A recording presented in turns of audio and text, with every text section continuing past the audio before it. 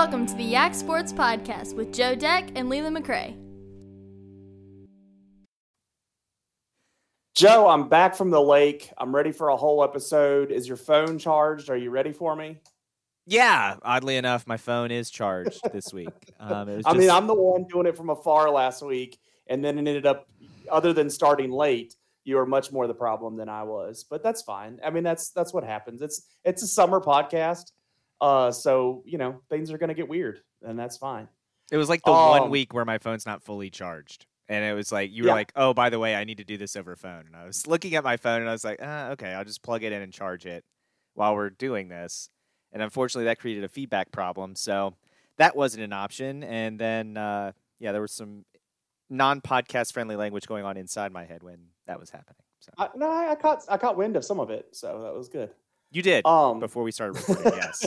But we're back this week for you listeners and gonna, talk about all the sports that matter to you, the Augusta County sports fan.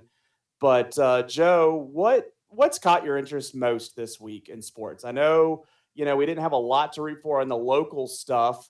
But what final were you really watching out for the most? What team did you think was gonna, take us the furthest for Augusta County? Okay, we're talking local. All right, local. I'll be honest. I kind of thought one of the Riverheads teams would win, just because I've become accustomed to seeing Riverheads teams get into a state championship, not necessarily because they're our best local team, but because the competition they're going up against isn't as good. But that wasn't the case. They got to a state semi and then kind of crashed out. Or no, excuse me, that's not softball. Girls soccer got to a state semi, didn't they? And then they crashed out there. Yeah. Honestly, tennis is where if I were going to take what you just said and try to apply it to what I thought was going to happen, tennis is where I was really hopeful. Yeah. They had kind of had that big test in the regular season from Wilson. I really thought that was going to set them up well for the Class 1, then it turns into Class 2 competition that they would see. And they made it really far. The team got to the state quarterfinals. They got to host that. And then, state semifinals. And then they lost that at home or at the Mary Baldwin courts. But that was kind of the team sport that I really thought had the best chance to maybe make that noise. And they got right there on the edge of it. Great season, nonetheless. I mean, just can't take that away from them. Bruton was a very good team. They lost in the state finals, but, still they were right up there competing with the state contenders there. I thought, if not the team, maybe we get some of those individuals in. Caden Swats, he lost his singles opportunity in the semis. The doubles team from Riverhead, Swats and Higgins, they lost in the state final. I believe the same as they did last year. So right there on the edge of winning state championships, beat by some really good tennis play there for Class 2. And that's what's tough for Riverheads, where they have been, where they're playing Class 1, but Class 1 doesn't have enough boy tennis players to support a Class 1 state championship. So they get bumped up into Class 2, and they held their own. And that gives me hope, not just in tennis, but across a lot of sports, because I see how Riverheads is tested playing the bigger schools, schools that have significantly more students than them.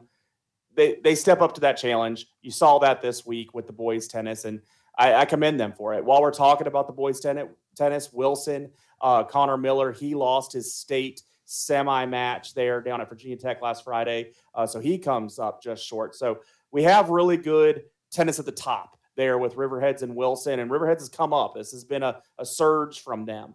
On the girls' side, Waynesboro and Wilson have had their good stretch. I know Buffalo Gap, and they'll stay at the Class 1 level in the future, but they had a singles on the girls' side with Alex DeGrassi, and then also she was involved in a doubles pairing with Haslett. Both lost in state semis, both opportunities there for her in different ways, lost in the state semis. So I think those three teams are kind of the teams we'll talk about most in the tennis next year. Wilson, Riverheads boys, Buffalo Gap girls, and we'll still mention Waynesboro too next year. But I thought a good showing, and that's where I thought that's where we're going to get a state championship, other than where I thought first. I was really pulling for, and maybe not like planning for, but hoping for. I thought that Wilson girls soccer team was really on a surge. I was going to say that was the other team I was looking at. Yeah. Especially after we saw Lafayette beat. Yeah. The new. Well, Lafayette's who ended up taking them out, but the new name is tripping me up here on the high school formula. Meridian. Lafayette beat Meridian, and then when I saw Meridian loss, I was like, okay. I mean, Lafayette's obviously good, but this is good for Wilson. And then Lafayette beat Wilson as well. So, it's a tough break for the girls soccer team there for the Hornets, but still a solid showing to get to a state semifinal. And obviously we'll hope they can continue that success next year. But, as we touched on before, this region tournament, our concerns of them getting through it were it's a really tough region. It's hard to repeat. Yes. But I think a good building of that program. I think that boys' side's been getting a lot more attention in these previous years. Mm-hmm. So a great run by the girls. And sometimes I kind of give some credit to those teams because I played on one of those teams, one of those, barrier breakdown teams. No team in Augusta County had won a football state championship until that 2000 Riverheads team that I was on. So when I see one of these teams really surging, the way that Wilson girls did, undefeated through the season, 16-0-3 on the season, and until their loss there in the final. Hey, when the only game you lose is your last game, it was a great season. You do have that heartbreak that you made it that far, but before you got that loss. But I really thought they could have maybe surprised the world kind of thing and kind of showed up and won that. But they fall and Brentsville District ends up winning that Class 3 girls. Class 2 girls won by Clark County. That's a perennial program on both sides, boys and girls in soccer.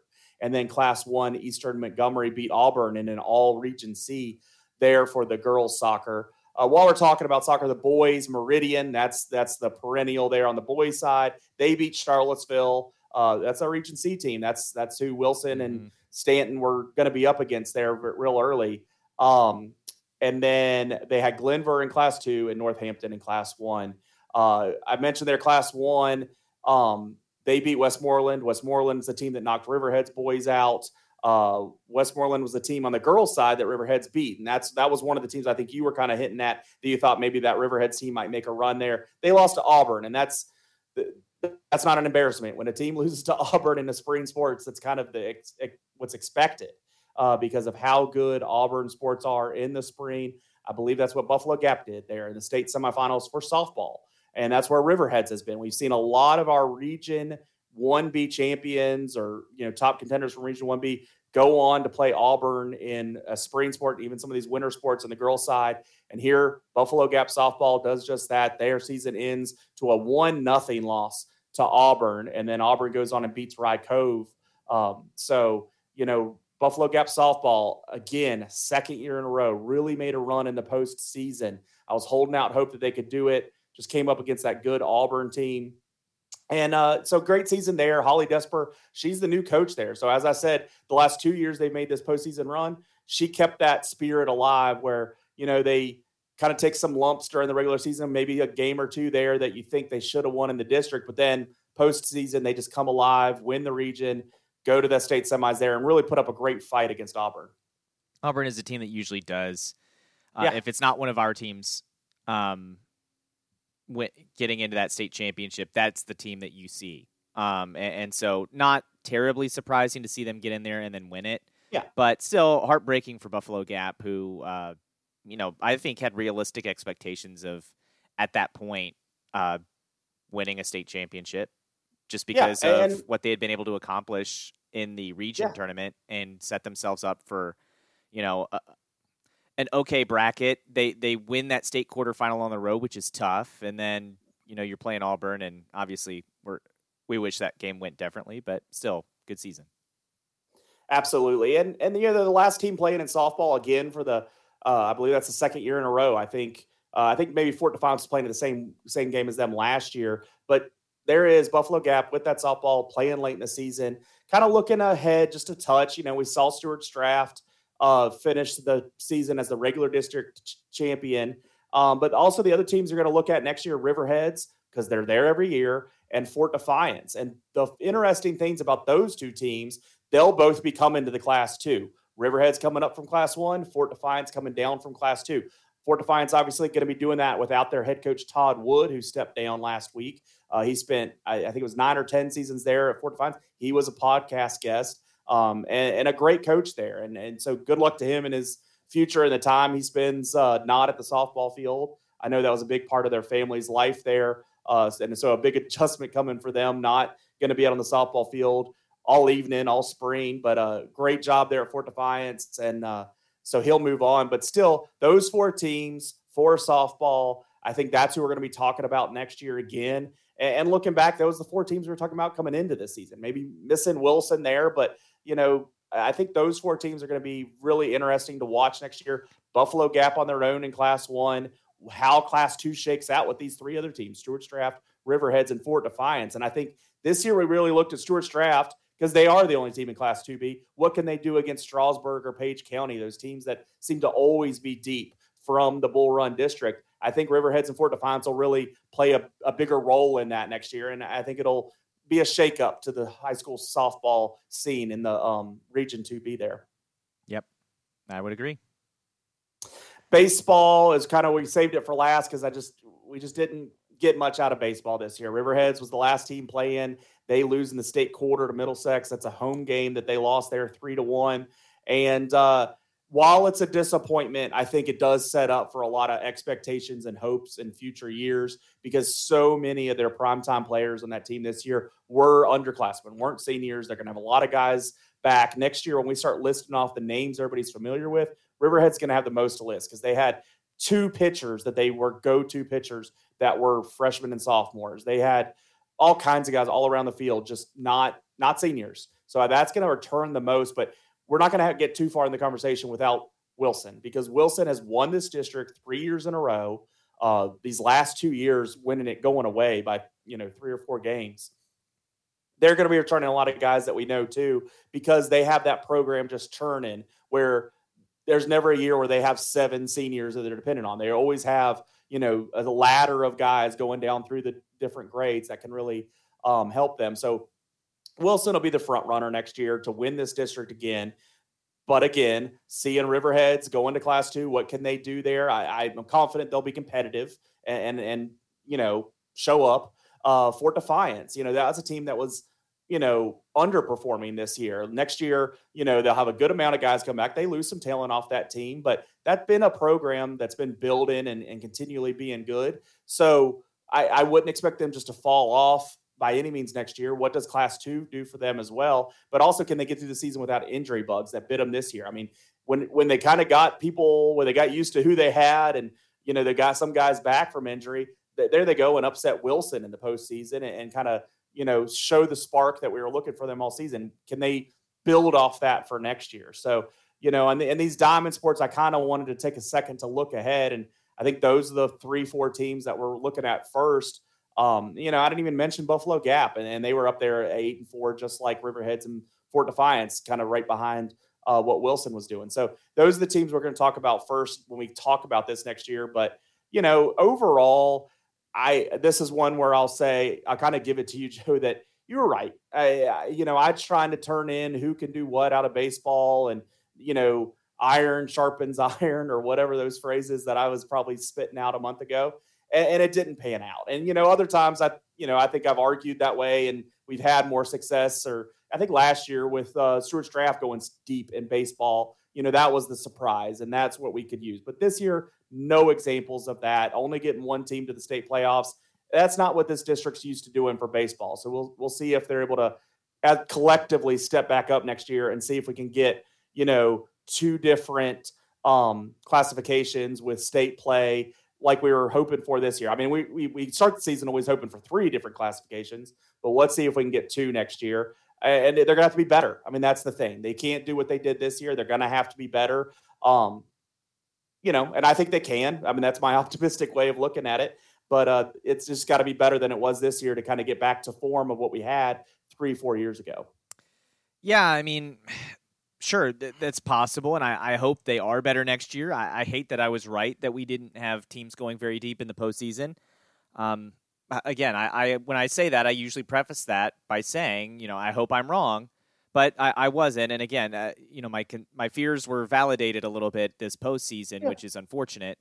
my concern for the future would be Riverheads is moving up. So 1B, which is historically not very good, is only going to have one team in it now. So Buffalo Gap has to be better than the rest of those teams, which not a high bar to hurdle, but that's one team. Riverheads is now going up to 2B, which is historically much better than 1B.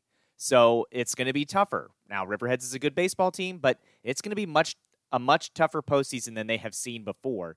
Can they avoid those stumbling? Because, again, and this is my problem when we're talking about teams, our teams outside of 1B, 1B is so bad. Like, Riverheads can have, just one or two guys that can go that are good starters and still get through that 1B tournament because that third guy's probably better than whatever that other team's third guy is.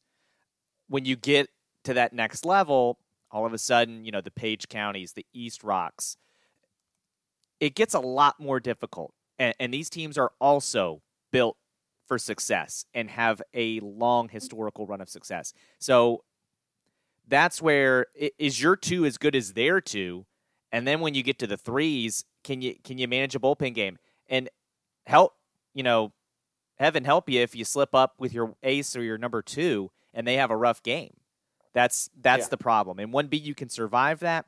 2B, not as easy. Yeah.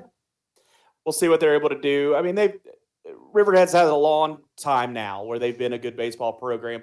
They're going to have to step up. I think Fort Defiance, is the interesting one because of them not matching expectations and then gonna go into Class 2 where I'm not saying it's a lot easier than Class 3. I think the difference between Class 2 and 3 is closer than the difference between Class 2 and 1, to reiterate your point, that Riverhead's going to have to jump up more.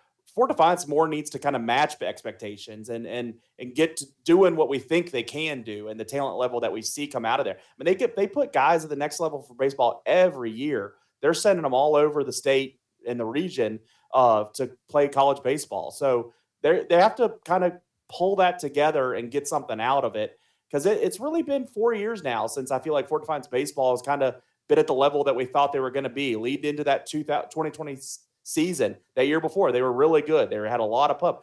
Patrick Height was, in the dugout in March there getting, behind the scenes stories because they really felt like that was going to be a run coming off that 19 great run. They haven't really panned out ever since then. So I'm interested to see what they do there as well. Plenty of good storylines next year. We'll be happy to talk about it then. But track, before we get out of here, I wanted to talk about track. Just the coverage was hard to get a whole lot this year. So I really wanted to make sure we took a second, talked about some of the top finishers here in our area in track, because track is such an important sport in the area, in the state. It produces so much good talent.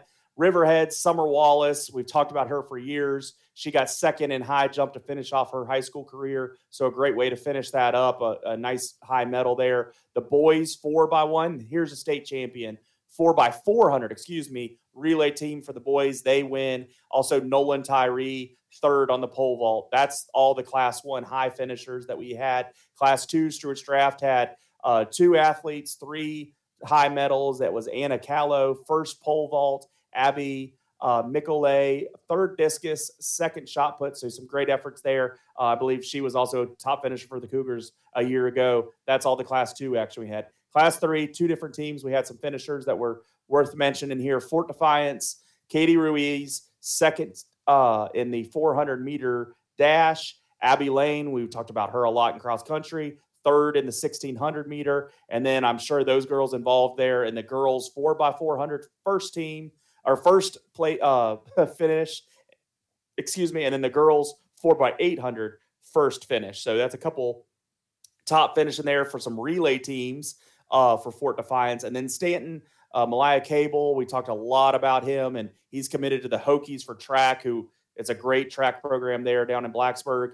He's going there, finishing in the state, third in the long jump, third in the high jump. He's also had a lot of accolades away from the VHSL meets. So really interested to see that local athlete go play Division I track and jump and triple jump and high jump and whatever jumping he wants to do.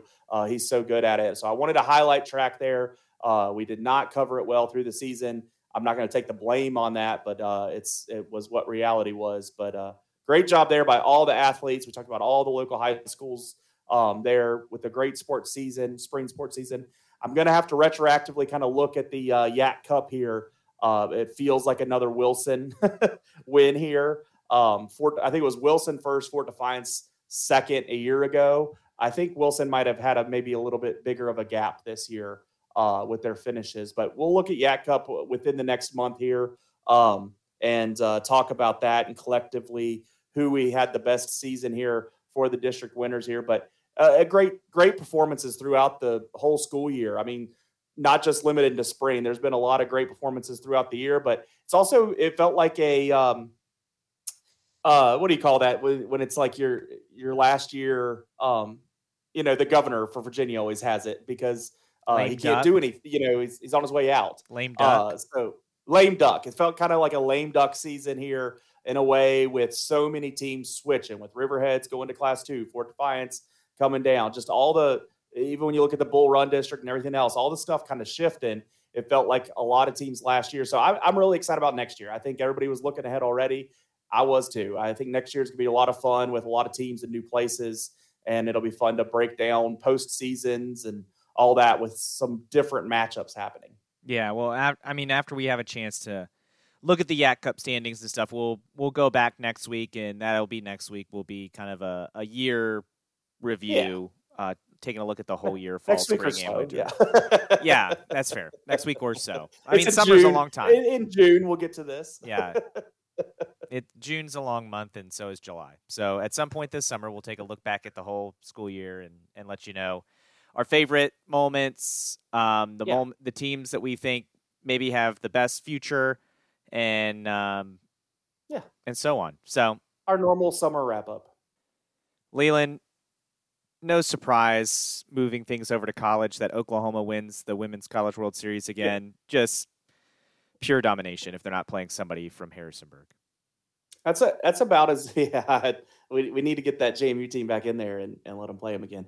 That's about as dominant as a program that we've seen in a 3-year period across college. I mean, it reminds you of UConn runs and I'm running out of lists here. There really is at that level because you could talk about the Florida Gators in football. That was 2 years. What USC did. That was 2 years. This is at a 3-year absolutely dominant run where it seems like they're getting better and better. It was amazing to me. One of their best players hit the transfer portal today and is going back home to Nebraska. That is a shocker. That feels like, Reggie Bush transferring in the middle of that run. But I don't know, just absolutely dominance there from Oklahoma. And, like every dominant team in college, they're not Virginia Tech, so I don't like them. And I want it to run. I want it to end. You get the articles. Is it good for college softball and this and that? I'm not quick to say it's bad for these sports because I think you got to kind of have the dark side. You got to have the Darth Vader to knock off. You need, in these coming years, who can knock off Oklahoma. That can be your storyline, and that's real easy. And I don't think it's bad to have teams we don't like.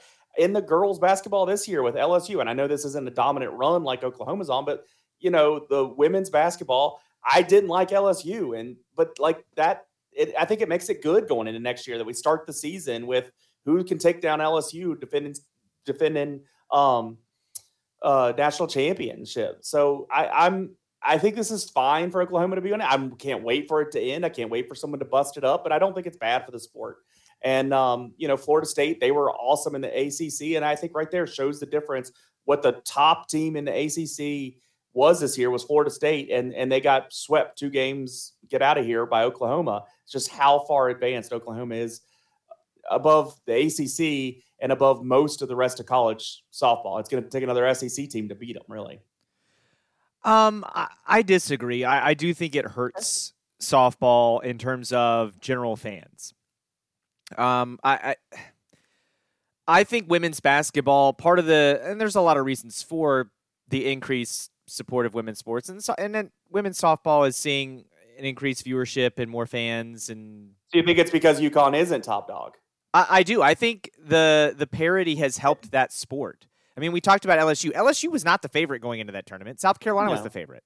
And South Carolina had a nice little winning streak, But South Carolina didn't have a streak of like 4 straight national titles or 3 straight national titles. And I think that's the difference here. It's, if Nick Saban during his dynasty never lost a national championship, like always won a national championship during that run, then we'd be saying, is Alabama good for college football? And the answer is no. We talk about this all the time. Is it good for college football that we can pencil in 3 teams into the 4-team playoff before it ever kicks off? No, that's not good for college football. It's good for those programs, but it's not good for college football. And it's just football is a sport that can survive that. But softball is still, a growing fan base. It's something that I think is actually hurting the growth of F1. Does it help that Max Verstappen wins every race? No, it doesn't. Yeah, it builds, a fan base against him. When he doesn't, his teammate does. Right. Yeah, but it's still this. Yeah, it's the same team. So I know a Red Bull is going to win, and I know I have a pretty good chance that Red Bull is going to be Max Verstappen. That doesn't help it. So I do think parity is good. Yes, you can have that dominant team, but that dominant team needs to slip up occasionally. Yeah. And Oklahoma just hasn't. They've been too dominant recently. You said an SEC team. 52 straight games? Yeah, you said an SEC team. I think, UCLA is a team that, not being in the Women's College World Series this year, really made it easy for Oklahoma. That was the team I think folks thought maybe had a shot, and now they're going to go to the Big Ten, so who knows? I mean, I don't know if I saw it. I wish I had saved it and sent it to you. Like, this is not related to softball, but it's going to be a problem for softball and other UCLA sports in general. But the amount of distance UCLA football is going to cover this year is stupid. They go from Hawaii to Rutgers.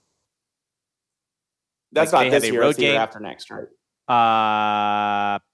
They just put out the schedule. I'm pretty sure because they just put out the look ahead schedule for the Big Ten, and their pods and stuff because they're not going. They're getting away from divisions. I think that's what came out recently. They're not in the Big Ten next year.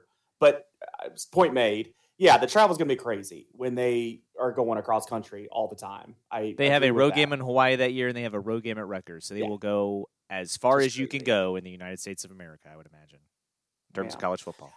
Yeah, I've already voiced my concerns overall about that change coming up. I hear your point. I think I'm picky and choosy about where I think it's bad to have the dominant. I think at the moment, just because this year Virginia Tech wasn't on the cusp of overcoming that, or JMU wasn't in the middle of it like they were just a couple years ago, I'm a little more accepting of it because my teams that I'm rooting for first really didn't even have a shot at that this year. So next year, hopefully one of them get up into that spot, and then I can agree with you that Oklahoma's tearing the sport apart. At the moment, I'm just not up at arms with it. It felt like the UConn run happened for longer. I'm sure. The UConn run's definitely been longer than the Oklahoma run. I'm just saying. Yeah. Having a team be this dominant. Yeah, having a team be this dominant and string together the national championships they have is not good for the sport. It's not. Yeah, if this keeps on carrying on, I'll be full bore with you. Just not there yet. NCAA baseball, we're getting set up for the World Series that'll start this week in Omaha. We're still waiting on, I think, 2 of the teams. Stanford and Texas are playing tonight, and Southern Miss and Tennessee are playing tonight. But we know Wake Forest and LSU will be in that bracket. And then the other bracket is already set. Florida, UVA, which I'm sure a lot of listeners here care about. I was rooting for Duke. TCU and Oral Roberts. So it's getting set. I always love the World Series in Omaha, watching as much as I can, like I have been with the softball too. But what big takeaways did you have from the weekend of Super Regionals, Joe? I'll talk about Super Regionals here in a second. I do want to say, just to close the softball argument, it's also not Oklahoma's job to make the sport better. Oklahoma's job is to make Oklahoma better. So they're doing darn good at their job. Yeah. Just like it's not Nick Saban's job to help the rest of college football catch up, and it wasn't Gino Auriemma's job to help women's college basketball catch up to him. It's not Oklahoma's job to help them catch up. Now, baseball. But where Saban exists, that's where Georgia's come along. Like, who's it going to be? And Dabo and now Georgia and But talking about baseball, going to the local team first, UVA. What a heartbreaking way to lose game 1 of that super regional, to have what you think is a walk-off home run get robbed at the wall by Duke to awesome. Lose the first game. I also very much enjoyed that. The people I was spending the weekend with also enjoyed that. But hats off to UVA. They respond from a super heartbreaking way to lose a game to come back and kind of pound Duke in the next 2 games, make sure it doesn't come down over at all. All they did was score runs after that. Yeah, they made sure Duke didn't have a chance to rob a home run to cost them the game the next 2 games. They absolutely pounded them, punched their way into Omaha. And honestly, their end of the bracket, not the toughest end of the bracket there. Florida is pretty good. Florida does have some MLB talent there, especially with Wyatt Langford, who folks in Charlottesville will be familiar with because he's a Tom Sock, or was a Tom Sock, in the Valley League, and now is getting ready for the MLB draft with the Florida Gators. Oral Roberts, that was a crazy game. I didn't get to see their last 2 games, but I watched their game on Saturday night. That was bizarre. That was the game 2, I guess, so I saw the second game, not the third game. But they were down to their final strike of their season. Oregon had them dead to rights, up a run, and the guy from Oral Roberts puts it right on the line and rolls into the corner, and then Oral Roberts is able to score 2 runs because they had 2 runners on base and win the game. That was insane. It was a huge win for Oral Roberts. Then they come back Sunday and beat Oregon again to punch their ticket. That's the 4 seed Oral Roberts getting into Omaha. Only a handful of teams have been able to do that. But, man, Wake Forest, the number 1 overall seed, looks so, so good. They're just going to be a tough out in this tournament. Whether it's Stanford, Texas, Southern Miss, Tennessee, doesn't really matter. Wake Forest just looks like that level of team that can bring a national championship back to the ACC. And where I don't usually, I'm no default, Tech, it's not Tech, so root for the ACC. I'm not built that way, but I'm not built that way across college sports. So when it's not Tech, I'm usually rooting against, or JMU, I'm rooting against everybody else. I'm fine if Wake Forest, like, that won't hurt my feelings. This isn't, I don't feel like the rivalry with Wake Forest. I don't feel like they have, they're the halves. It's not like Duke winning a lot of basketball and this and that, so I hate them in other sports too, or Miami, I hate them across other sports. Like, it doesn't seem like Wake has that much. They don't have that many students. So, like, it's not going to hurt my feelings that if they win the championship. And, I don't know if I'll be rooting for them. I'll probably kind of watch those first couple games of stuff and see who I'm starting to pull for. This is what's cool about college baseball is you get these characters that show up. They get some post-game interviews, and you just start to see these guys step up, or, like the guy from Stanford last night that pitched 163 pitches or whatever it was. Like, if they win and they're in the World Series, they'll be talking about that guy. And, I'm not saying I don't hope love baseball that. Goes completely to that, but it's something it's the old school way. And I like a lot of old school things. So that'd be cool. I don't know. I'll probably start to pick who I'm rooting for late in the week. Yeah. I don't love seeing that. It's a great story and good for him. And I'm sure he was advocating with his coach, but it's hard for me to just be staunchly against it because we baby these pitchers and they go out for Tommy. Oh, look, I'm not saying he can't pitch 100, but 160, that's a lot. That's a lot. I don't know. It's hard for me. It's just hard. That's for me like saying a kid has a broken leg in football, but he wants to go out there, and we're like, well, who's the coach to tell him no? I mean, I think that's two different. His arm can absolutely fall off. That's an actual. This is injury. This is a kid that probably has the potential to go to the next level. Man, what a terrible, terrible decision to have him throw 160 pitches. Yeah, I get how there's going to be those people that say that and people that could draft him that are going to apply that. So I understand that. I wish there was a difference between 60 and 160 that was more normal, because it just feels like so many guys get pulled so quickly. As soon as they get to 70 pitches, they're out of the game. It's when we're seeing the results, like the injury results, not really affected by baby in these pitchers. Like, I just wish overall, take this case out of it. I just wish there was a little bit more to these guys being able to pitch more, and the records that we're used to seeing at the next level of, 200, 300 wins and that kind of stuff. It's never going to happen because all these guys are getting taken out so early. So like, it's just what I'm used to and what I've grown up watching and knowing, and Greg Maddux and Nolan Ryan and all these guys putting in innings. And I didn't mind that. And now, it's the more we baby these pitchers, it doesn't seem like the injury rate's any less. It's everybody heck, there's those guys that like get injured somewhere else on their body and they'll, well, let's go ahead and do Tommy John surgery while we're at it. Like, I think that's crazy. Like that's where we've gotten to with these pitchers' arms, that it's just like, it felt like a reminder of the past. I wasn't against it. He had he was funny about it. I liked his post-game interview. It caught my attention. I liked it.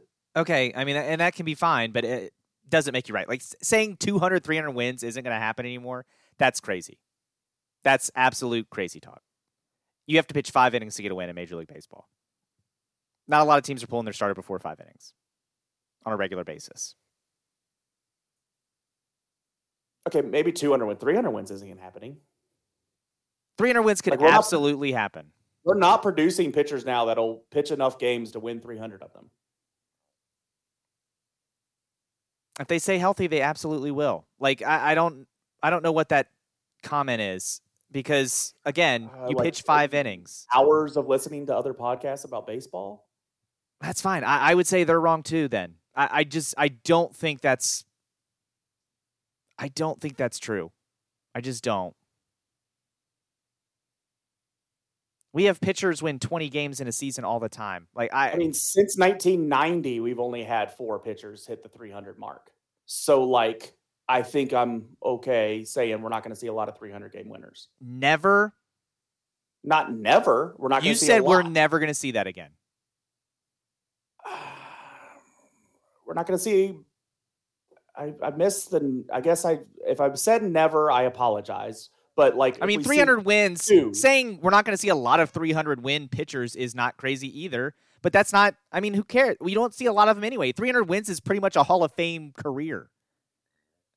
It's like saying we're not going to see a ton of absolutely a Hall of Fame career. That's like saying we're not going to see a lot of 600 home run club guys. Like, okay, good.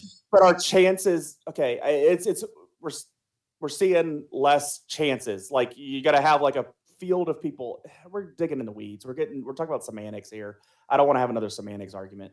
I don't like how we don't see pitchers. I don't like how we don't see complete games anymore. I liked it when you like a complete game, even if it was not a no-hitter, it was still impressive and it was good and it happened. Like it was happening. And like, there's so few complete games now. Like I don't like that style as much. I liked it. The Warriors that fought the whole game for you, like that style's going away. And somewhere along the line, someone's saying that's for a good reason. I guess I believe it to a point, but I'm still seeing so many guys still getting injured. And it's like so many of these young pitchers are all getting major surgeries at some point and missing entire seasons. And I didn't remember as much of that when I was young. Yeah. And I'm with you on that, right? Like the injuries aren't with, pulling a guy in April, Clayton Kershaw when he has a no-hitter going or a perfect game going, in like the 7th inning because it's April and we don't want to, wear him out or whatever. And then he gets hurt later in the year anyway. That I agree with. But there's also a huge difference in saying, take this X-ray. Yes, radiation is bad for you, but you need this X-ray. And, well, we don't have the lead mat. Just, get in there and see what happens. Like 160 pitches is very much not the norm. Like, 100 pitches, again, I'm with you. Yes, that's a lot for college, but I'm with you. It's a college playoff game. Got to get through there. This is a big moment for him to let him pitch 100 pitches. But I would have said at 120, that's my limit. Like, the idea of him throwing 160, ooh, I hated seeing that. That scared me. We looked at it differently. All right, moving on. We got no bigger debate there. But Wake Forest, speaking of Wake Forest, before we go, Rhett Lauder, one of their ace, is another guy. Used to play in the Valley League, played for Strasburg. Awesome. I like it. All right, I'm going to get out of the baseball wins thing for a minute because I will come back to that at some point. There'll be another reason, and I'll be ready next time. Let's talk about Major League Baseball. The Orioles, 5.5 games back of Tampa Bay, but 41-24. I saw the stats this week was they had the dates on the calendar the last time the Orioles hit the 40-win mark, and way ahead of schedule. So that's a great indicator of the success they're having. I know early they were doing real well, and then, you have the season goes on, but they're staying up and everybody has their issues. So, you see the 5.5 back at Tampa Bay, but then they're really sitting well in the wild card. The Yankees that are behind them, Toronto, that division, it just reiterates how tough that division is. But overall, Orioles doing well.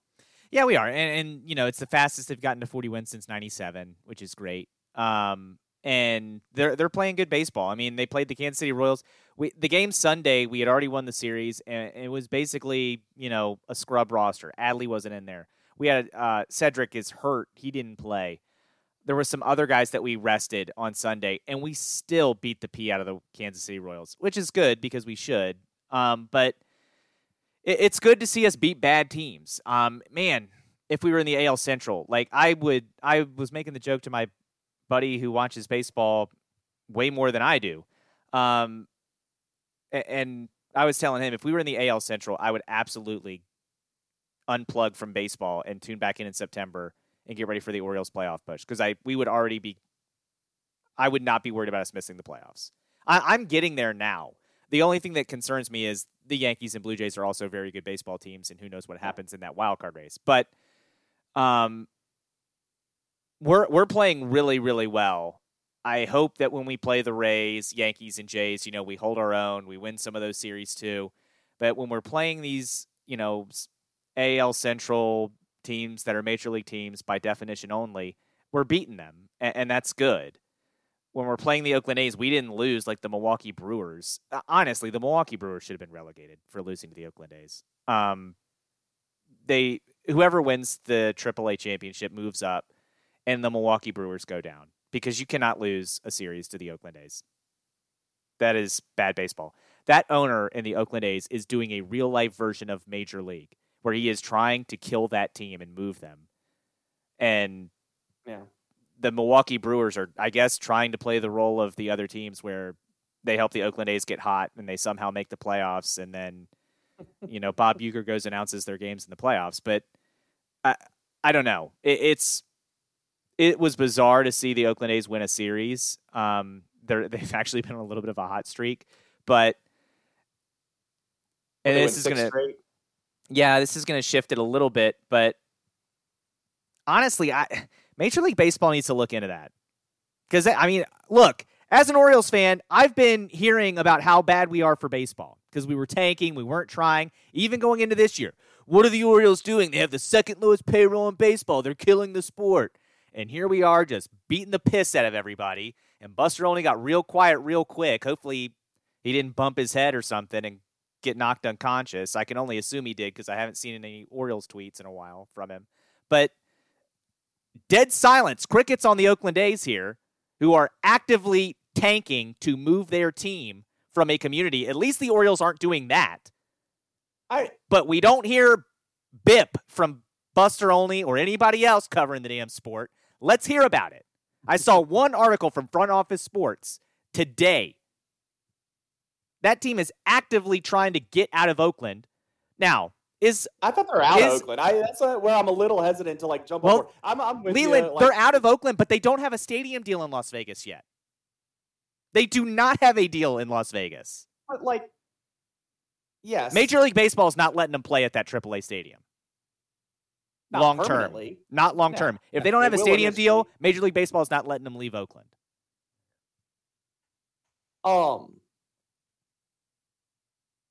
Okay. I don't know as much on the topic then because I thought they were out of Oakland. I thought that was a done deal. So like that's why I'm like, why is losing on your way out the door helping you? You'd think winning would help, like make the people of Las Vegas excited to bring in this team and support them. They do not have a deal yet in place. They have not yet voted on that. I've seen the different stadium ideas and location. I think they had a pretty solid on the location. But I also look at that as every other stadium deal, and it's never going to happen until it does. And it's a bunch of bull crap. That's what the Coyotes thought in the NHL, and then that deal didn't get approved, and now they are probably not going to be in Phoenix. You look at, they thought Oakland was going to give them a stadium, and Oakland didn't give them a stadium, and now they're looking at Vegas, and Vegas is going to give us a stadium. Well, if you make this team too bad, Vegas is going to look at that and go, wait, why are we spending billions of dollars? I'm wondering why they're tanking right now. Like that, like I'm questioning why they're actively tanking, other than they have built a bad roster and all that stuff. Okay. But like if they're throwing games and they need to be looked into, I'm just hesitant on what their motivation is at the moment. Well, I was told when we were bringing up young talent and not paying young talent because we don't have to, that was bad for baseball and we were tanking. So I'm just wondering what the Oakland A's are doing then. The Oakland A's are on a pace for a historically worst season ever. I don't hear Buster Olney. That's what you're mad about. I don't hear Ken Rosenthal. I don't hear any of these baseball writers who got on their high horse real quick to tell us the Baltimore Orioles are bad for baseball. They've got the number 1 and number 2 prospect. That's bad for baseball. The Oakland A's wish they had a farm system. The Oakland A's just flat out suck. The Oakland A's could take their entire roster, combine it into one super person, and that guy would still suck. He would be Chris Davis. It's like Megadesk, but a baseball player. I'm in. Start combining people. Let's do this. I've watched a lot of Jurassic Park this weekend, so gene splicing and stuff has been a big topic in the movies I've been watching. So yeah, let's do this. And they didn't talk about gene splicing an Oakland A's player, did they? One Oakland A's player that still sucks. Jeff Goldblum would have been sitting there going, "You didn't ask if you should." And the answer was no. You have this terrible baseball player still. No one asked if they should. You were so worried about if you could. You didn't think if you should. And the answer is no, because he still sucks. Well, speaking of a crap division and a bunch of crappy teams, the Pirates are back in first place in the NL Central. That division sucks too. That division sucks so bad. You talk about divisions you wish the Orioles were in. Here's another Central division that you wish you could be in. Hey, but the Pirates are back on top. That just makes me excited that they're still in the mix and like still thinking they're playing for something. Do I have faith this exists in September? Not really, but I like that it's just holding on a little bit longer to make me think, to give me hope. I like hope. I'm unlike you. I like hope. Well, the good news is they're doing it without Cruz, too. They are. They have been the whole way, and they had other young guys step up in the roster, and McCutchen being back has just been a big spark. So I've really liked that. I actually had to add him on my fantasy team just because I knew he would be pushing for some hits to get over the what did he just go over, 2,000 mark. And yeah, it's been a nice story there inside Pittsburgh. I don't think nationally it's gotten much attention. Judge being out again, both hurting my fantasy team, and that is recognized by the nation. He was my number 1 pick. I need to have him back. But I don't know. What else is hot in baseball right now?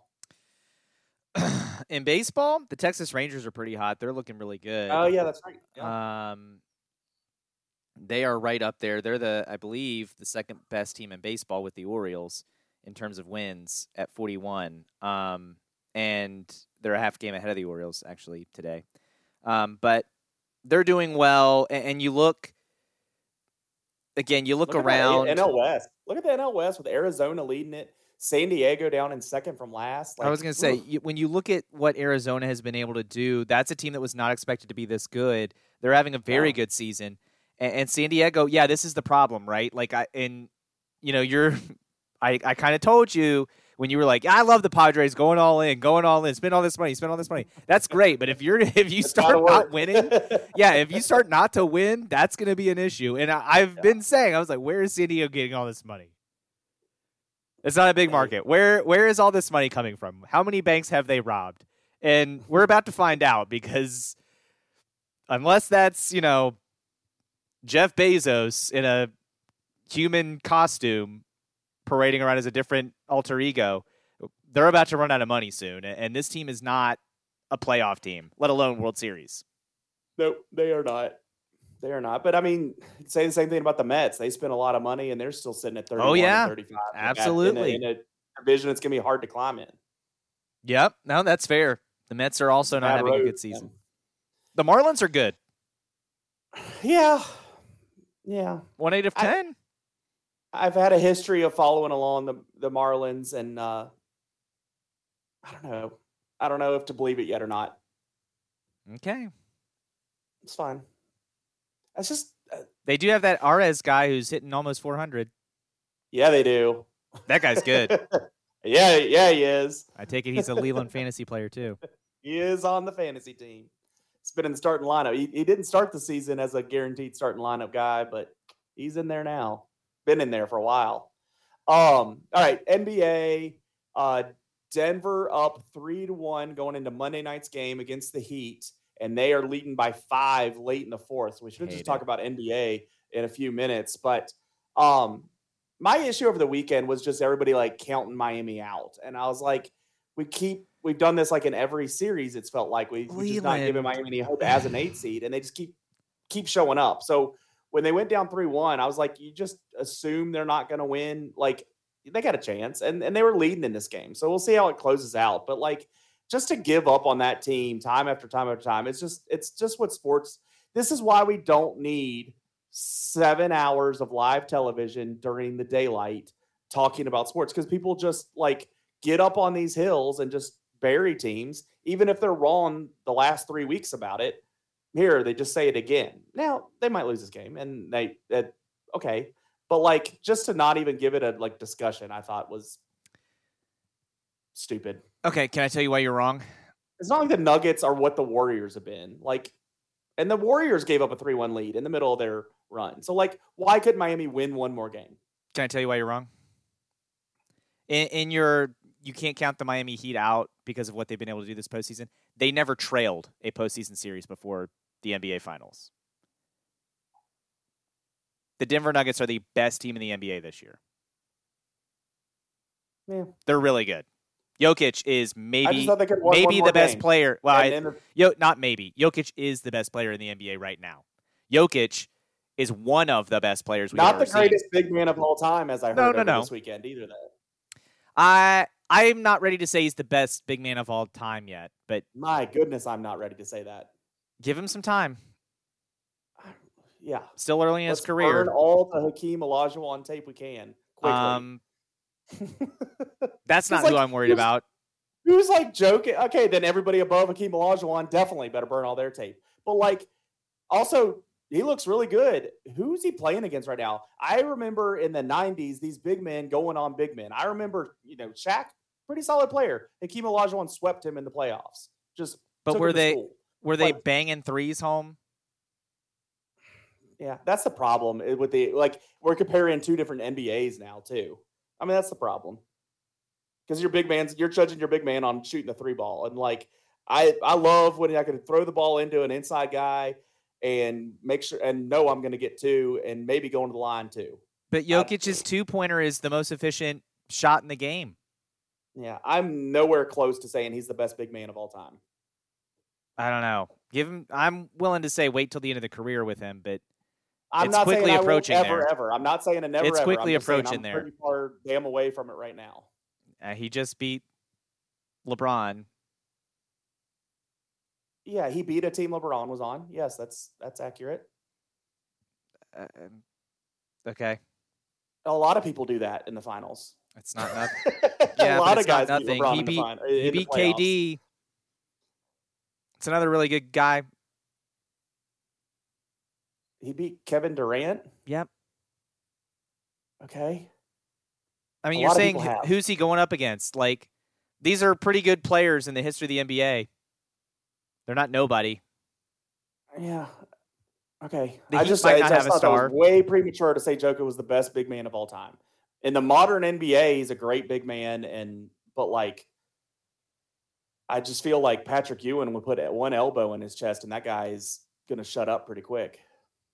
I don't think that's the best big man of all time. I don't think that's true. I don't think he can handle the physical play of what I grew up watching. Oh my gosh, I think you're wrong.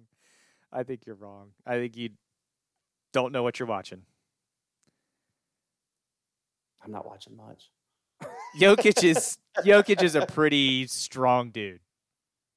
Yeah, it's fine.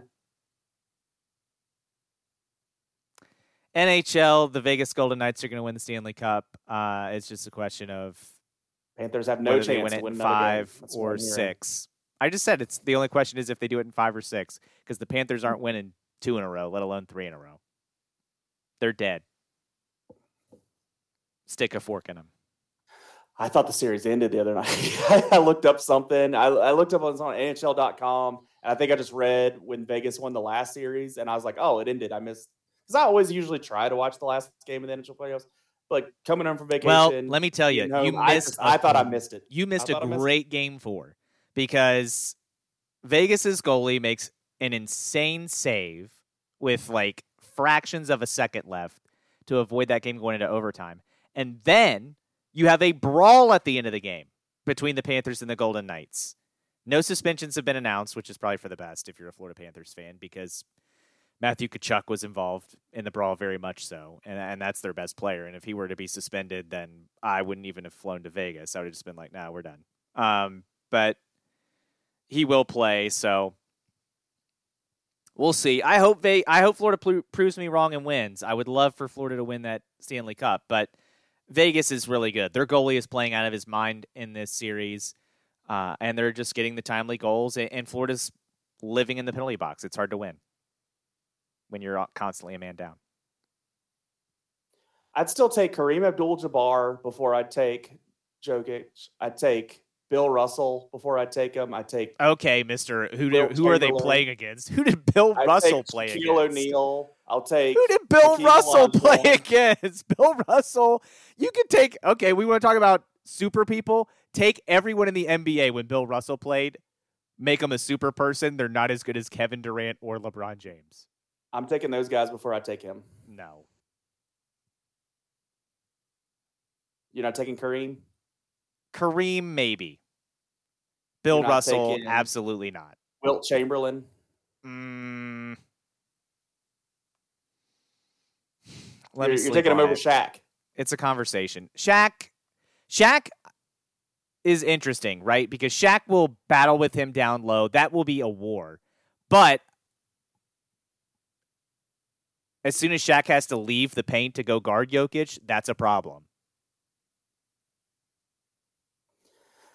Yeah, I think it's early to say this when he's like about to win his first title, and I don't know. I mean, he didn't win MVP this year because of other stuff. Like, I acknowledge that. Like, other discussions happening that had less to do with on the court facts is the reason he didn't win MVP this year. I'll concede that. That's NBA writers being dumb. Joel Embiid is not better than him. So I'm good with that moment of discussion. But it's just like, when we start saying all time, like, we need to load up some more wins and domination than what we currently have. Not impossible, but just not there yet. That's what we want to do, though. This is that's what drove me to say that, because like you just hear all this talk because there's so many hours to fill with this talk, where 2 idiots can just make a podcast and have this talk like we did, and it's just like we could just talk about this later. Like, we'll have time to talk about this later, and it just drove me crazy this weekend. Maybe I listened to too much talk this weekend. Maybe that's my problem. That sounds like a you problem. Yeah. Yeah, sounds like a me problem. Another problem that I have is that my Stanton Braves are 3-6 and last in the Valley Baseball League. But to find out information about it is my biggest problem, because it's tough. And we talked on this last week, and just give our listeners a heads up. Like, we're just not going to be able to cover Valley Baseball League as well as we have these last couple of years with the coverage that we're currently getting. So that's my public address announcement. And if that hits somebody's ears that needs to hear it, there it is. Because it's tough. It's tough to get information. It was tough to find standings I had to go deep into Point Streak or whatever to finally get something to give me standings. It used to be on the front page of the VBL. You used to be able to just see it. but not anymore. So Stanton Braves are, though, as bad as we thought they were going to be. Yeah, they're not having a good season this year. Nope. Percival seems to be doing very well. Yeah, the new team. I would just compare those two rosters, see where their players are from, and see where Stanton Braves players are from, and that might just give those guys a little bit of a hint on what needs to happen differently. You're not wrong. Yep. I don't want to spend that much time on it because I'm angry about it. What is dominating your life, Joseph? Well, what is dominating my life is I got to spend some time with family. Take another step on what is now a 3-year project on 2 cribbage boards that are being made, which is good. And then I got to clean up some graffiti on a church playground that we won't talk about what the graffiti was because this is a family podcast. But has our listeners seen Superbad? It was not great. It was not how I thought I was going to spend my Saturday afternoon, but still happy to help my uncle with that project, and had a good time visiting family this weekend. It was good. Outside of the other thing that's dominating my life that I was going to talk about is on your list, so I'll let you talk about it. Okay.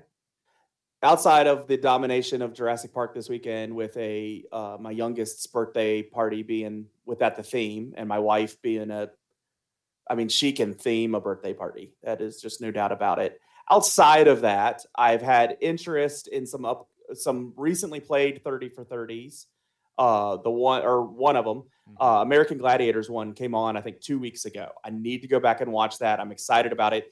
I think my only hesitation that I haven't watched it yet, that I haven't immediately thrown it on, because I think it's talking about a lot of stuff that I have no idea about American Gladiators.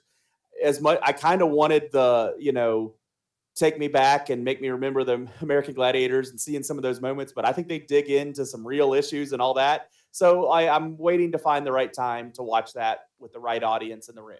Have you seen that one? I have. That's the other documentary I watched. I've been on a documentary kick lately. I did watch that one, both parts of it. Yeah, I, like you, went in, and when that was announced, I was like, oh, awesome. Yeah. American Gladiators. I love that show. Yeah. And I go to watch it, I hit play, and it starts, and I'm like, oh, okay, this guy seems to be a character. And then, you learn a little bit more about him, and you're like, uh-oh, this isn't what I thought it was going to be. And it's just depressing. It's incredibly depressing. So, it really makes you go, well, now I wish, I didn't love American Gladiators as much. But well, I think I'm already okay with that mindset. Like, I think just the memory of the steroided people, and I was sure there was going to be some bad backstories. You wish the steroid people were the worst part of that documentary. You wish that was the only issue going on. Oh, it's awful. Just watch it. I will. I definitely will. I want to. What I'm not going to watch, and Granddaddy Jeff also said that he wasn't going to watch. Agree. He knew we wouldn't. The Bill Walton one has been on this past week. I had ESPN on for 10 minutes while it was on. I'll say it seemed like the quality was there. It seemed like they were putting together a nice little documentary to talk about Bill Walton, who is quite the character and has a lot of different stances. And some of that is great importancy and great. Just not for me. It's just his vibe is not my vibe. And I'm not really interested in diving in to that vibe with him. If I need to be exposed to that line of thinking and vibe, I don't want it out of Bill Walton, because I just have too much bringing me down there. But it does remind me that my favorite 30 for 30 of all time, we're going to have I guess that's 29-year anniversary of the date, but the 30 for 30 came out much later. The June 17th, 1994 30 for 30 is like my favorite of all time. It's the day in June in 1994 where we had World Cup happening. We had the U.S. Open happening, the opening round of the U.S. Open. We had NBA Finals, I believe, happening, and Stanley Cup, every Stanley Cup celebration because the Rangers had just won it. It was just a huge sports day, and everything basically just gets swiped to the left during an NBA Finals game to watch the white Bronco of O.J. Simpson and what the drama that was unfolding there. And I've said it before on this podcast. I think that time in media and sports media and then overall media changed in 1994. Like that's when a lot of things for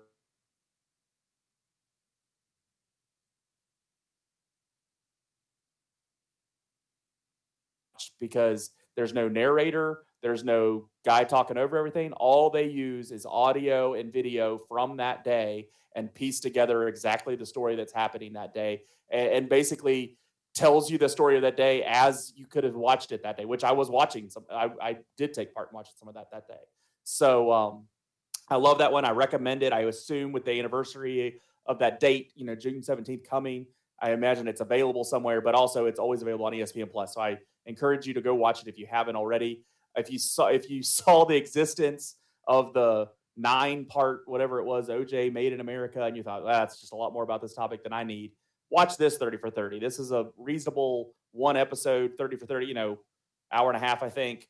And it's just from that day. It doesn't go through the whole trial. It doesn't go through everything before that day. It's that day.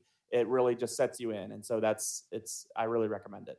Yeah, I agree. That is my favorite for kind of the reasons you laid out, right? There is no narrator. It's just straight the footage that was shown on TV those days. Yeah. Or that day. And that one is also one of my favorites, if not my favorite, 30 for 30. But yeah. I'm also with you on the Bill Walton one, because like when I saw that, I was like, all right, good for the Bill Walton fans, I guess. I just the guy attracts a lot of eyeballs, so obviously he justifies his job in that realm. But it's just not for me. It's not my cup of tea. It doesn't mean he's terrible or stinks. It just means I am not the kind of person that likes that kind of commentary when I'm watching games. And so it turns me off from wanting to hear about the rest of his life, honestly. Yeah. And it really has nothing to do with what he does off the floor or off camera. Yeah, like I don't care about that. But it's just like the constant talking. And I mean, I honestly, like, I listened to Levitard and they had him on to talk about his documentary. They asked him no questions during the interview, and he filled up the entire interview. And now I didn't listen to it because I just read other people commenting saying they literally asked him no questions and he talked the entire time. I knew what I was going to be in for, so I was like, you know what? I will skip this portion of the podcast today and feel much better for it. I am not. It's not my. I'm sure it's a well-made one. Like I said, I'm sure the quality of the documentary is great. Well-made documentary. 30 for 30. Typically, I can count the number of 30 for 30s that I think were poorly done on one hand. Like, they're really, really good documentaries. Oh, yeah. All of these guys go in and do a really great job piecing these things together and selling them to ESPN for the rights and putting them on. But I don't need to watch every documentary, and this is one I won't. Yep. How about the smoke from the wildfires? I thought that was crazy. I have this towards the what I know that you need to know. I don't know that much about them. I was way late on this. I was down at the lake last week, and we were watching the sunset on the water, and I was like, I just don't get why it's that hazy. And Stephanie's like, it's the wildfires in Canada. And I was like, what are you talking about? It's just, I guess I was twittering less than normal on vacation, which was good. But I was late to the story, but then we came home on Thursday, and you probably know this from your traveling. When you're coming north on 29 and you hit Lovingston, you top that hill right before you get to where the grocery store, the Chinese, and McDonald's is. You're just looking at mountain right in front of you. It's sticking up right in front of you.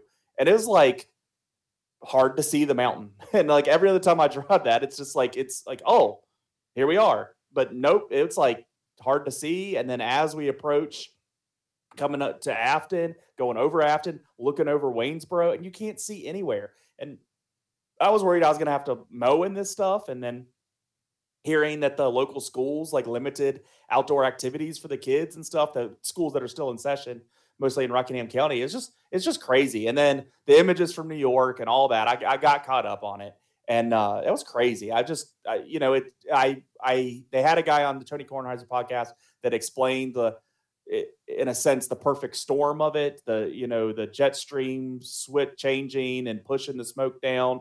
And you got to have the smoke to begin with, and like going on as long as they have, like it was a really bizarre news week for stuff happening with the planes going down, as we talked about on the last podcast, that plane going down, some of the other stuff that's happened locally. But then those Canadian fires were crazy.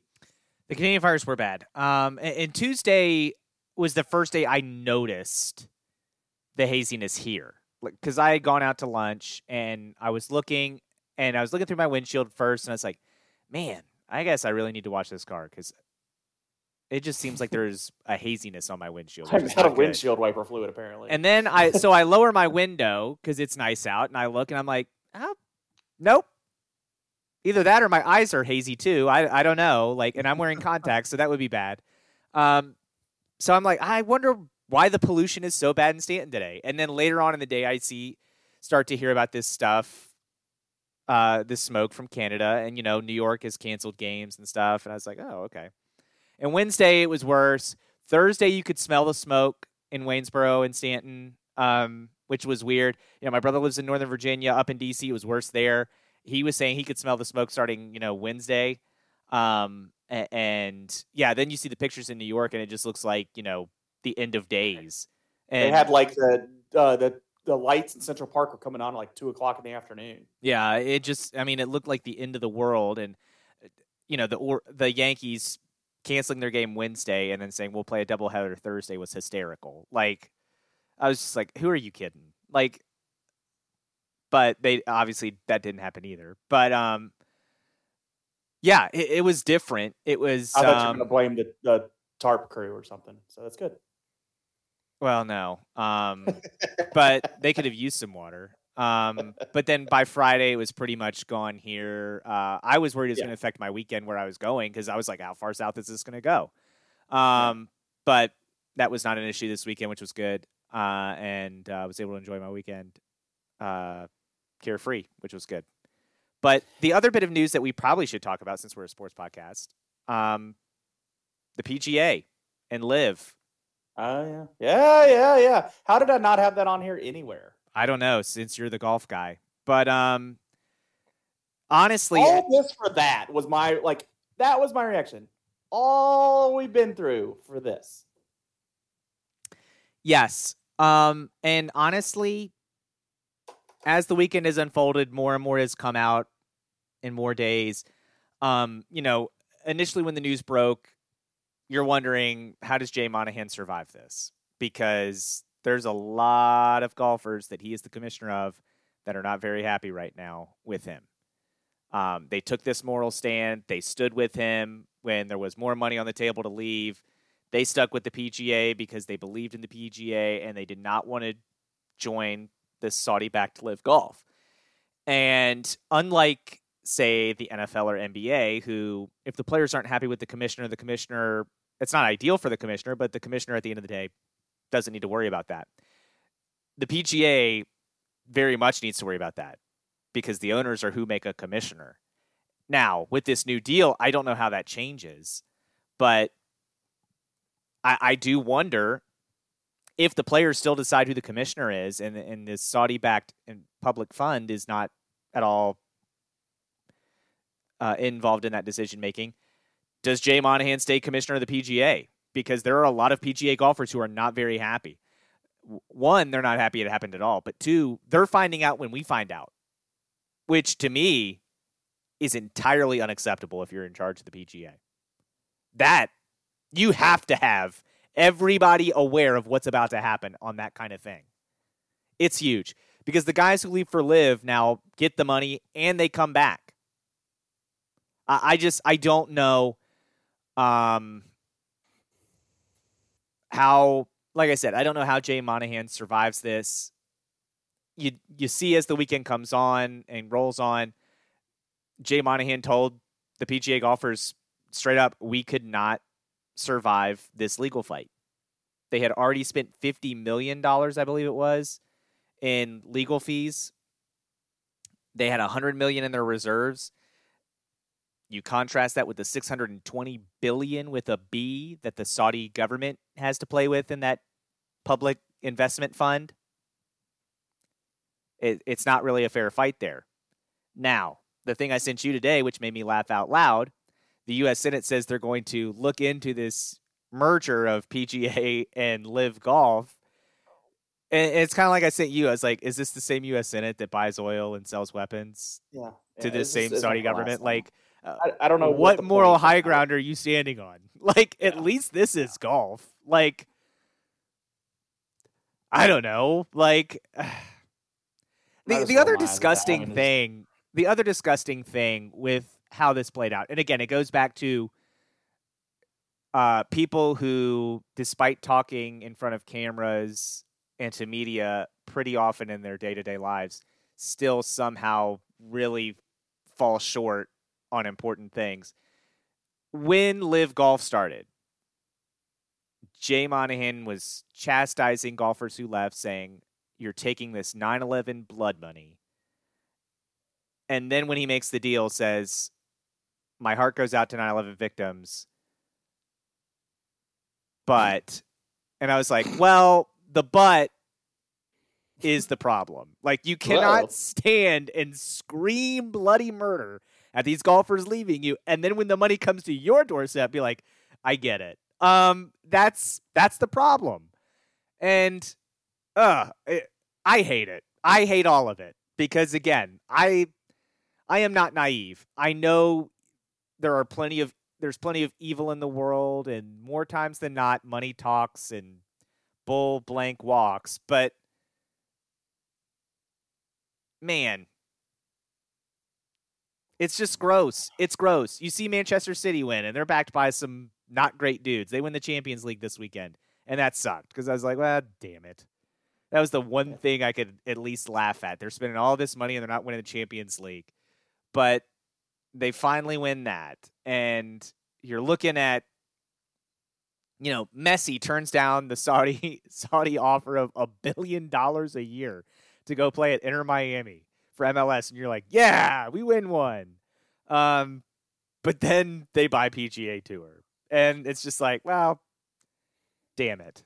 And again, you partner that with like the pharmaceutical documentaries I'm watching on how they managed to pay off the FDA and all these other government lawmakers to look the other way. And then once the crisis happens, the lawmakers are like, how does this happen?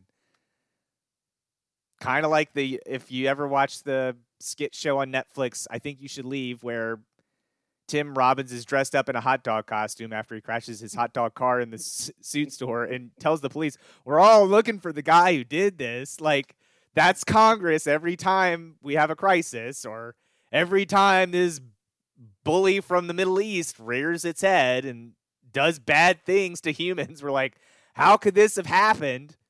It's just like, well, I don't know. Maybe if we stop giving them billions of dollars, but I don't know. What do I know? Yeah, it just sucks. Or if you're Congress, if you stop taking billions of dollars from the pharmaceutical company and actually, protect the people of the country that you're supposed to be protecting. I don't know. Maybe we could avoid this, but I can't do that. So I don't have arguments to any aspect of what you just said. I'm with you. So I want to move the PGA Live Golf conversation ahead a little bit. I wondered about as they come back together, okay, the players are back and all that, we're past this. The idea of like in-season tournament, we've talked about in other sports. I just wonder if there is room for the PGA to like commit a certain amount of weeks throughout the year where like, okay, we don't have PGA events these weekends. We'll call it, if it still has to have some live or whatever you got to call it, and have, a little bit of this team, different style. You're playing a few, some less holes, maybe one less day. Like maybe take some of that style and infuse it, have it be a little more laid back, maybe gear it towards the younger players and because that like take on some of what Liv was trying to do there. Though I don't think it was working. I'm not saying let's do that. Like let's change everything to meet Liv standards. Cause I don't, they weren't getting viewers.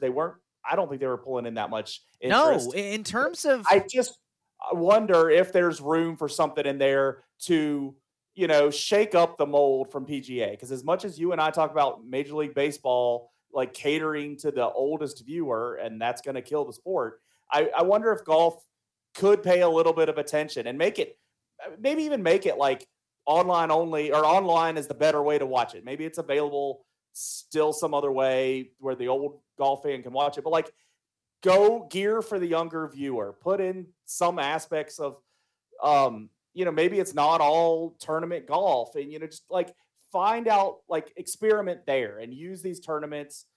Every year there's going to be differences. It's not going to be the same deal every year, but like, here's the basic criteria that we're going to like have at these weekends.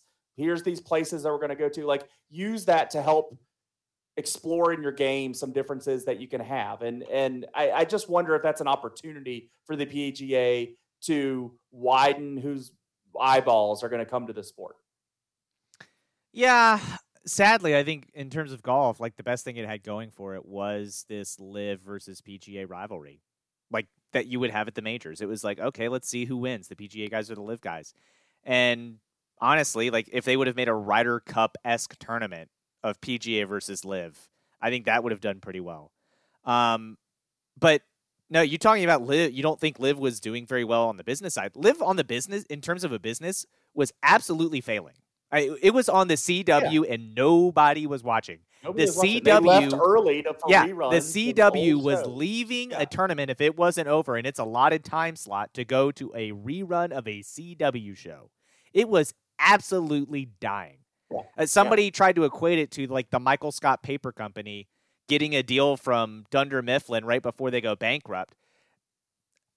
Yes and no, because of the $620 billion. It would be like if Staples was pumping money to Michael Scott Paper Company to keep them afloat for the sole reason of killing the PGA in terms of bleeding them out. But man, I don't know. The team tournament to me doesn't really add an interesting aspect. I appreciate it when it's USA versus Ryder Cup, but I like it because it's USA versus Ryder Cup, not because Team Phil versus Team whoever. You get like 5 guys on a team, and then like you need to have 3 present for those tournaments. So like you're not going to see less. I don't know. I just was wondering about like something to shake things up, because I don't know. I'm interested in the future of golf, and I don't want it to fall. I want young people interested in golf, and I'm not necessarily noticing that.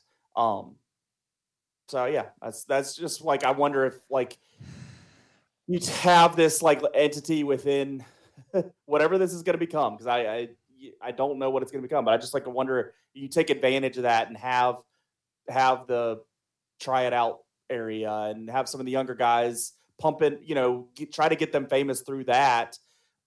The guys that aren't going to be famous traditionally on the PGA tournament yet, and like they got to, grind through their years, like see if you can pump some interest in these guys some other way, and let them play both, like let them still play those other tournaments, but have this venue for them.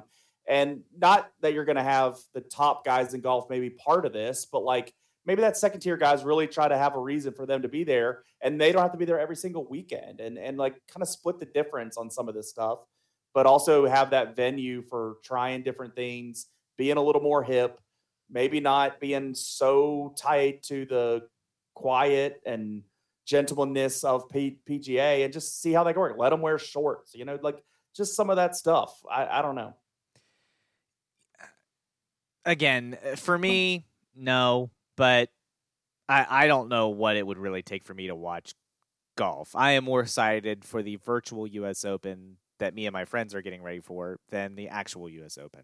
So I'm not the person they're looking for. I just know for me, it doesn't really matter. I think it's some way that you are. I mean, you're a sports fan, and you take in so many hours of sports. Otherwise, like, why aren't, like, I would, if I was a PGA, there is a 0% chance. So next to the world. Make a good golf game. Make a good golf video game, because that's the only way you're going to get me to know a remote chance of who your golfers are. Because I'm not going to watch these tournaments. I'm just not. I just don't care. I think that plays into my, like, what, the experimental, what could pull people in and try and stuff. Yeah, I just know the team aspect isn't going to do it, because I know why I care about the team in terms of the Ryder Cup, and it's because it's the United States versus Europe. But it's also one weekend out of the year, and it's not like multiple weekends. Hey, it's the USA thing. versus and that's that's why I was probably still stuck with the team atmosphere in my mind, because like I don't think you're going to get the level of golfer that you want every single weekend at something like this. So like if you can get them some, but then you get some of these lower guys more often and it all kind of splits the difference. I don't know. All right, we're going to keep running the D block. This is the longest D block of our lives. We cut you short last week, so we're going to keep it rolling. The new Browns logo, which is the dog. This is as dumb as the helmet. The dog has no eyes. Where I kind of had a reaction, and I'll put this. The dog has no eyes. The dog has no eyes. Give the dog eyes. What I found is red eyes. Well, from our experience, you could have given red eyes, and that would have been scary. When I saw the comparison to the old dogs, I think I like this dog better. I think it's fine. I think it's cool, this thing down here on the link for this, where it like there's some different shapes within the dog that have some symbolism, like for the state of Ohio, the Guardian Bridge and stuff like that. Like I like when logos, like our YAC Sports logo, kind of, it can do two things at once. I like when there's that creativeness there, and so I appreciate that with this. But yeah, this isn't like some kind of awesome new thing. Also knowing that it's not going to go on the side of their helmet. So like, I don't think I ever saw this one from 15 to 2022. I don't ever remember seeing that. Either one of them, I don't remember seeing. So like this exists and that's nice. I expect we will not see it. They had a little kid they put on the field last year, like the little Browns guy that they had a 50-yard logo that was weird looking. The Brownie logo. I've seen that more than I've seen one of these dogs. Yeah, the Brownie logo. I thought that was their logo. Yeah, these two dogs I've never seen before in my life. The 2003 to 2014 one I like because it has eyes and it looks like a dog. I get what you're saying. They've got all these little things that have this symbolism or whatever. Yeah, and I can appreciate that. I can appreciate it, but I also hate it because sometimes they do too much, right? Sometimes it's like a little too in the weeds. Like, oh, well, we have 15 things we're paying homage to in this logo. I'm like, well, then you need to cut it down there, Sparky, because that's too many. Like, one or two, okay. But when you're like, this corner means this, and then the eyes represent this. Okay, well, I guess the eyes represent the blind Cleveland Browns fans who, put the blinders on to root for Deshaun Watson. I guess that's what that symbolized. I don't know. But to me, the dog should have had eyes. And because it doesn't have eyes, I'm out. This is a dumb logo, but it's a dumb franchise. They're never going to win. All right. So the other one you have on here is the Carolina Panthers. I'm looking at this one, the new jerseys. What do you think of that new blue? How about that new shade of blue? Isn't that just a crazy difference? Okay, I am glad you're saying that because when I read the thing and it was like the color changes and I pulled it up, I was like, am I colorblind? What color changes? Like, this looks pretty similar. Maybe if I get down in the weeds, it's a little bit different, but I mean, we are splitting hairs on a shade of light blue. Looking at these pictures, there's one guy that's playing on the field and the other guy in a photo shoot. So you could easily look at that and be like, whatever difference I'm seeing is obviously lighting. Yeah. But the paragraph says the jerseys is rendered in process blue, which was the team's original shade of blue. Nike wasn't able to reproduce it properly over the past decade, and now the team is back to the original hue. So, like, we're just lost in the absolute weeds here of color hue changes. And I just, like, I tell you at what point are we close enough? UniWatch is breaking news to me because I didn't realize they changed hues from the original. To me, it looked the damn same. I didn't know. Carolina blue to me. Nike didn't take over that long ago. Like, I didn't notice the difference between Reebok's, whatever blue and this blue. To me, it was dumb. Like, when I saw that, I was like, new version looks pretty similar to the old version. It's like the Arizona Cardinals with their new uniform. I'm like, looks kind of, I mean, at least that one is a little bit different. But I was like, this isn't a major change. This isn't even worth making the change. I would have just kept it. You paid somebody to change this. Why did you do that? As was it Creed says, as wake me up when she rolls over. Like, that was Andy. Yeah, that was Andy Bernard. But yes.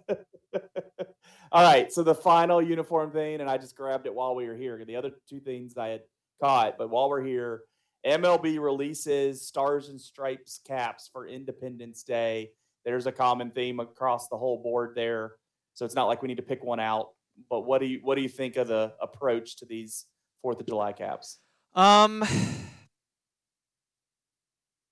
They're fine. I get why they do them. It's fine. Anytime Major League Baseball tries to make this uniform thing of everybody has the stars and the stripes in their logo, and everybody's wearing a blue hat or a red hat, and we all look the same, I just hate it. I enjoy, that's part of what I like about sports, is the unique uniforms, the creativity that these teams have and their marketing people. This is the opposite of creativity. This is like when the Super Bowl graphic comes out, and I already know what it's going to look like before it comes out.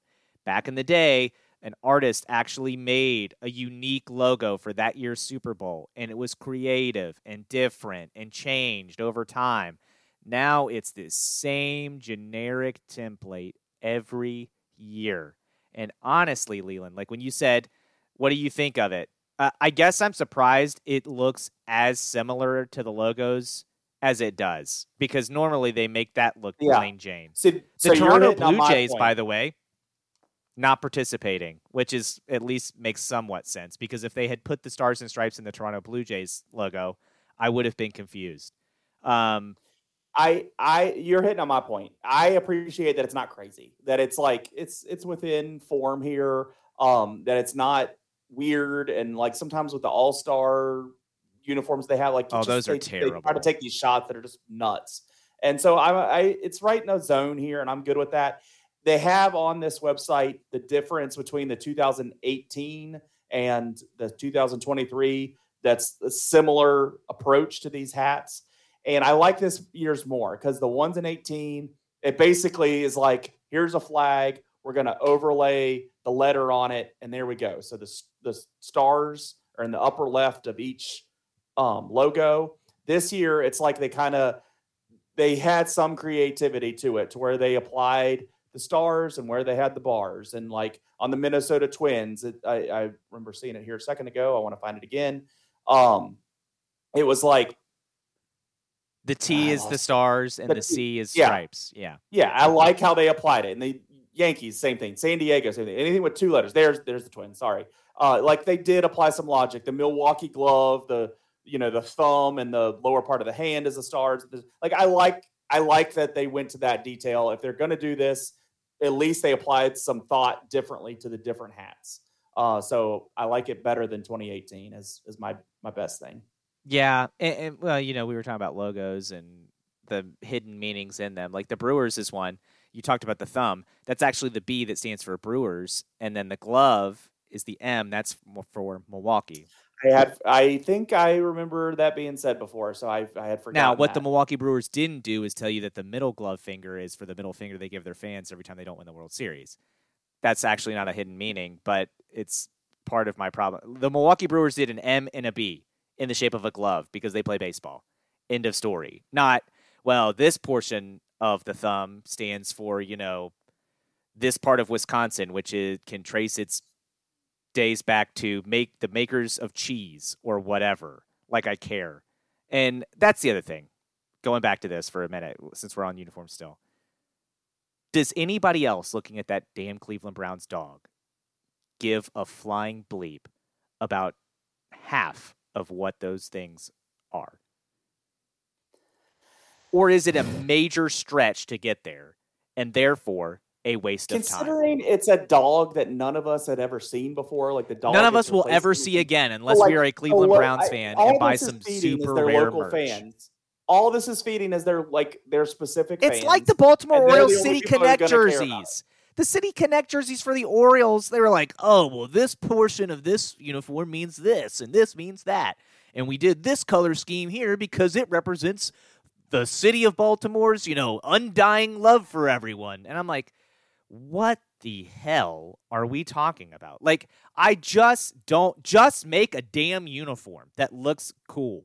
End of story. Hey, we made this uniform. It looks cool. End. Stop. Not, well, when you dig, it's like, a guy who takes himself too seriously when he writes a book. And he's like, well, or you're in that English class and, well, why did Why did the author use a red door in this story? What is this hidden semblance of the red door? It's a red door because the door needed to have a damn color. Like, why can't that be it? Why does everything have to have 7 layers of bull crap piled on top of it? Just have it be. You know what the B in Baltimore stands for? Something to talk about in 11th grade English. You know what the B in Baltimore stands for? It stands for Baltimore. End.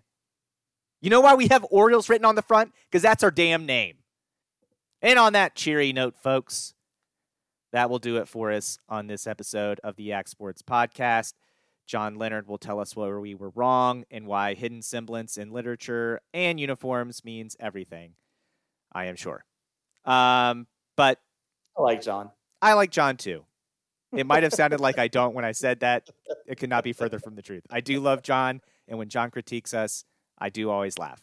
But make sure, and if you love hidden semblance in logos or know of the hidden meaning in the V and the T at Virginia Tech and what each portion of the T stands for and each portion of the V stands for, be sure to comment on the link of this episode and tell us, because I will look into it with an open heart and an open mind.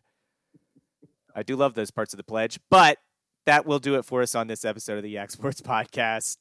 And you can subscribe on Podbean, Apple Podcasts, Google Podcasts, or Spotify so you don't miss another fun episode where we talk about nonsense like we did here in the D Block, or where we talk about local sports in a more serious manner like we did at the top of the show.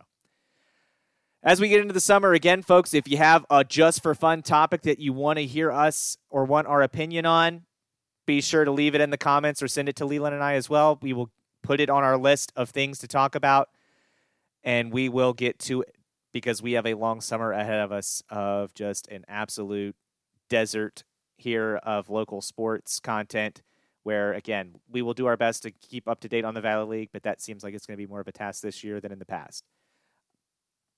Until then, folks, we hope you enjoyed this episode of the YAC Sports Podcast. Have a great week. You've been listening to YAC Sports, your Augusta County sports podcast.